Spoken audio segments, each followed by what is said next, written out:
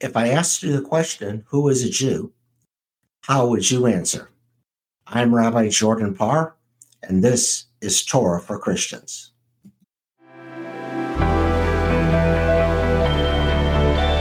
Welcome to Torah for Christians. I am your host, Rabbi Jordan Parr. Who is a Jew? It sounds rather simple, but it's really a very complex question. My non-Jewish friends, students, and coworkers have always had lots of questions for me, especially this one. So let's talk about it. We Jews have wrestled with this question ever since Abraham left home and started wandering towards the Promised Land. The traditional answer is straightforward.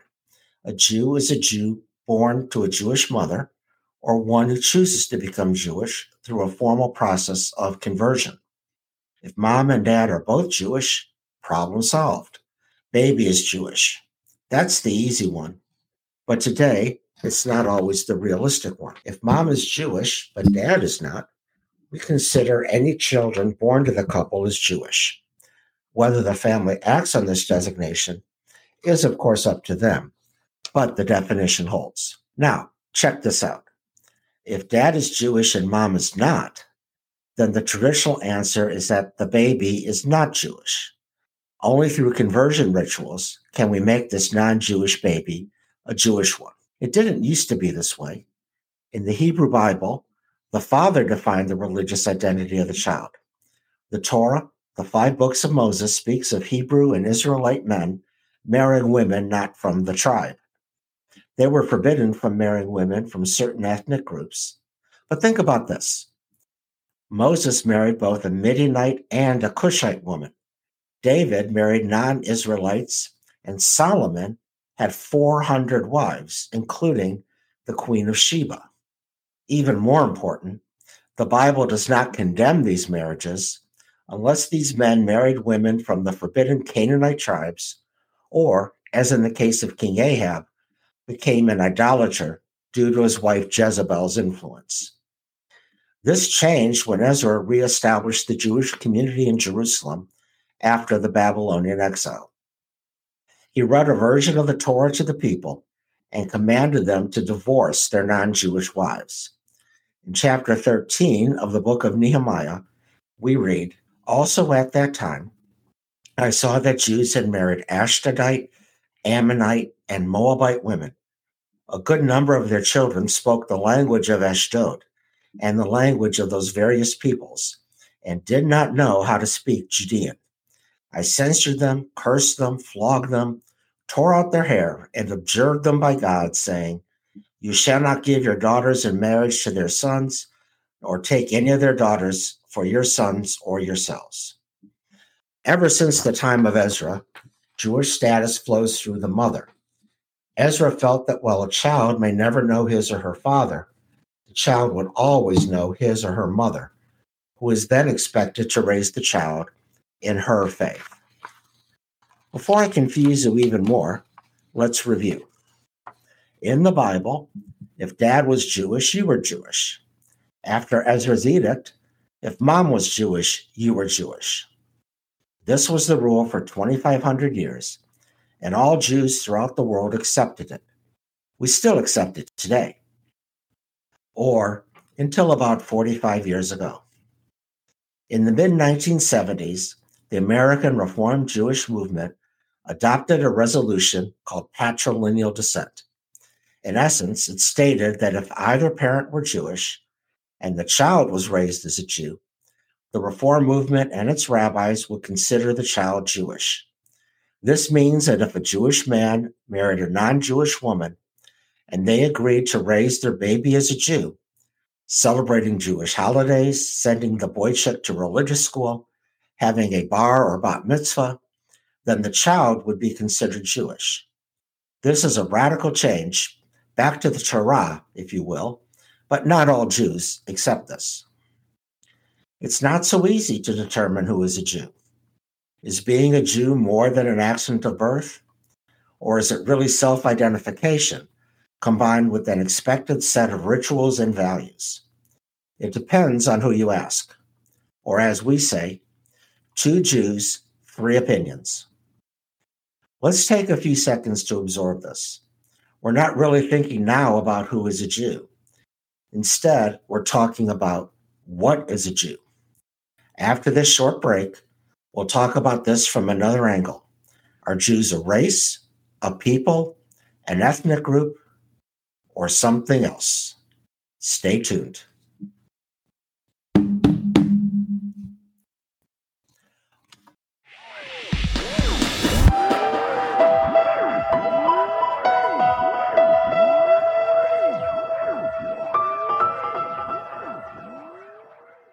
Welcome back to Torah for Christians.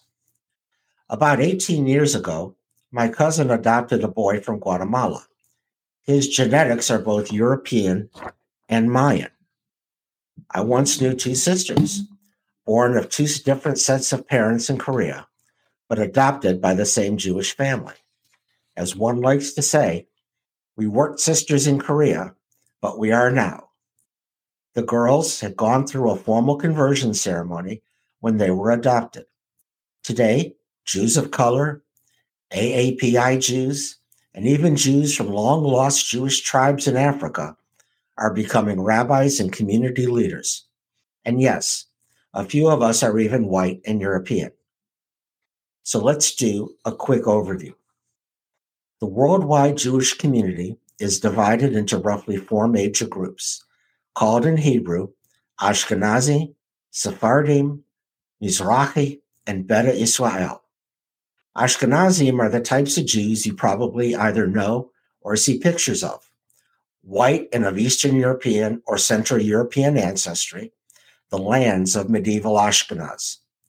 Ashkenazim from Eastern Europe came to America praying in a certain dialect of Hebrew and speaking Yiddish, a mix of Hebrew, German, Polish, Russian, and other Slavic languages. These are the Jews who brought you Fiddler on the Roof and bagels. These are Jews like Barbra Streisand, Bob Dylan, and Jerry Steinfeld, and me. Sephardim are Jews who originated in Muslim Spain and Portugal, called in Hebrew Sfarad. The Catholic King Ferdinand and Queen Isabella expelled the Spanish Jews in 1492. They eventually settled in places like Greece, Turkey, North Africa, and the Netherlands. Some even migrated to Palestine. They developed a wonderful culture with customs much different than their northern neighbors.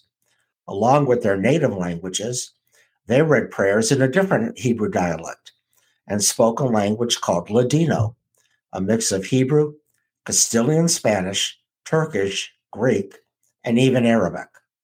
These are the Jews who gave us a bevy of Mediterranean cooking, such as tagines, couscous, and kebabs, and are as numerous in Israel as are the Ashkenazim. The Mizrahi, Jews who have lived in modern Israel, Iraq, Iran, Yemen, and other places in the Middle East for millennia. Their culture and customs are unique, influenced heavily by the greater Arab and Persian cultures. They spoke languages like Judeo-Arabic and Judeo-Persian, and gave us dishes like hummus, pita bread, and falafel. Iraq and Persia were also centers of Jewish learning for over 2,000 years. Finally, we have the Beta Israel, the Jews of Ethiopia. For thousands of years, we knew nothing about them. They came to light in the 1950s, having lived a Jewish life unaware of Rabbinic Judaism. In a way, they practiced the most original form of biblical Judaism. During the great famines and civil wars in Ethiopia during the 1980s and 1990s, the state of Israel airlifted most of this community, where they had been integrated into Israeli society. They came to Israel speaking Amharic, the language of Ethiopia, and brought their foods and customs with them. Today, Jews can be found in every corner of the world and look like people in every corner of the world. Jews are white, black, Asian, South Asian, and if there were living beings on Mars, I'm sure that Jews would also look Martian. So let's get back to the original question. Who is a Jew? In terms of DNA, a Jew is born of a Jewish mother, except when he's not. A Jew is white, except when she's not. A Jew is of Eastern European origin, except when he's not. A Jew prays a certain way, except when she doesn't. So all of this is a way to say that a Jew is a Jew if 1, he or she identifies as a Jew, 2, engages in Jewish acts such as life cycle or holiday celebrations, and 3, aligns himself or herself with the Jewish people. There is no one formal definition of who is a Jew. Being a Jew, you see, is a complex matter. I want to thank you for listening to Torah for Christians. We'll talk about this matter a lot more in the future.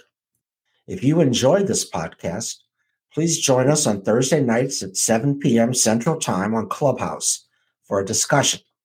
You can also get more information with the links that I'll provide on our website, www.torahforchristians.buzzsprout.com. A transcript of this podcast, along with other goodies, are available on Substack under Torah for Christians. And if you have questions, just send me a tweet at JNPER2. I'll try to answer them personally or in an upcoming podcast, and you'll definitely get credit for that. Have a great day, and remember, Inei matov u'menachim shevet achim gam yachad. How pleasant it is for us to dwell together in unity. L'hitraot, till we see each other again. I'm Rabbi Jordan Parr, and this has been Torah for Christians.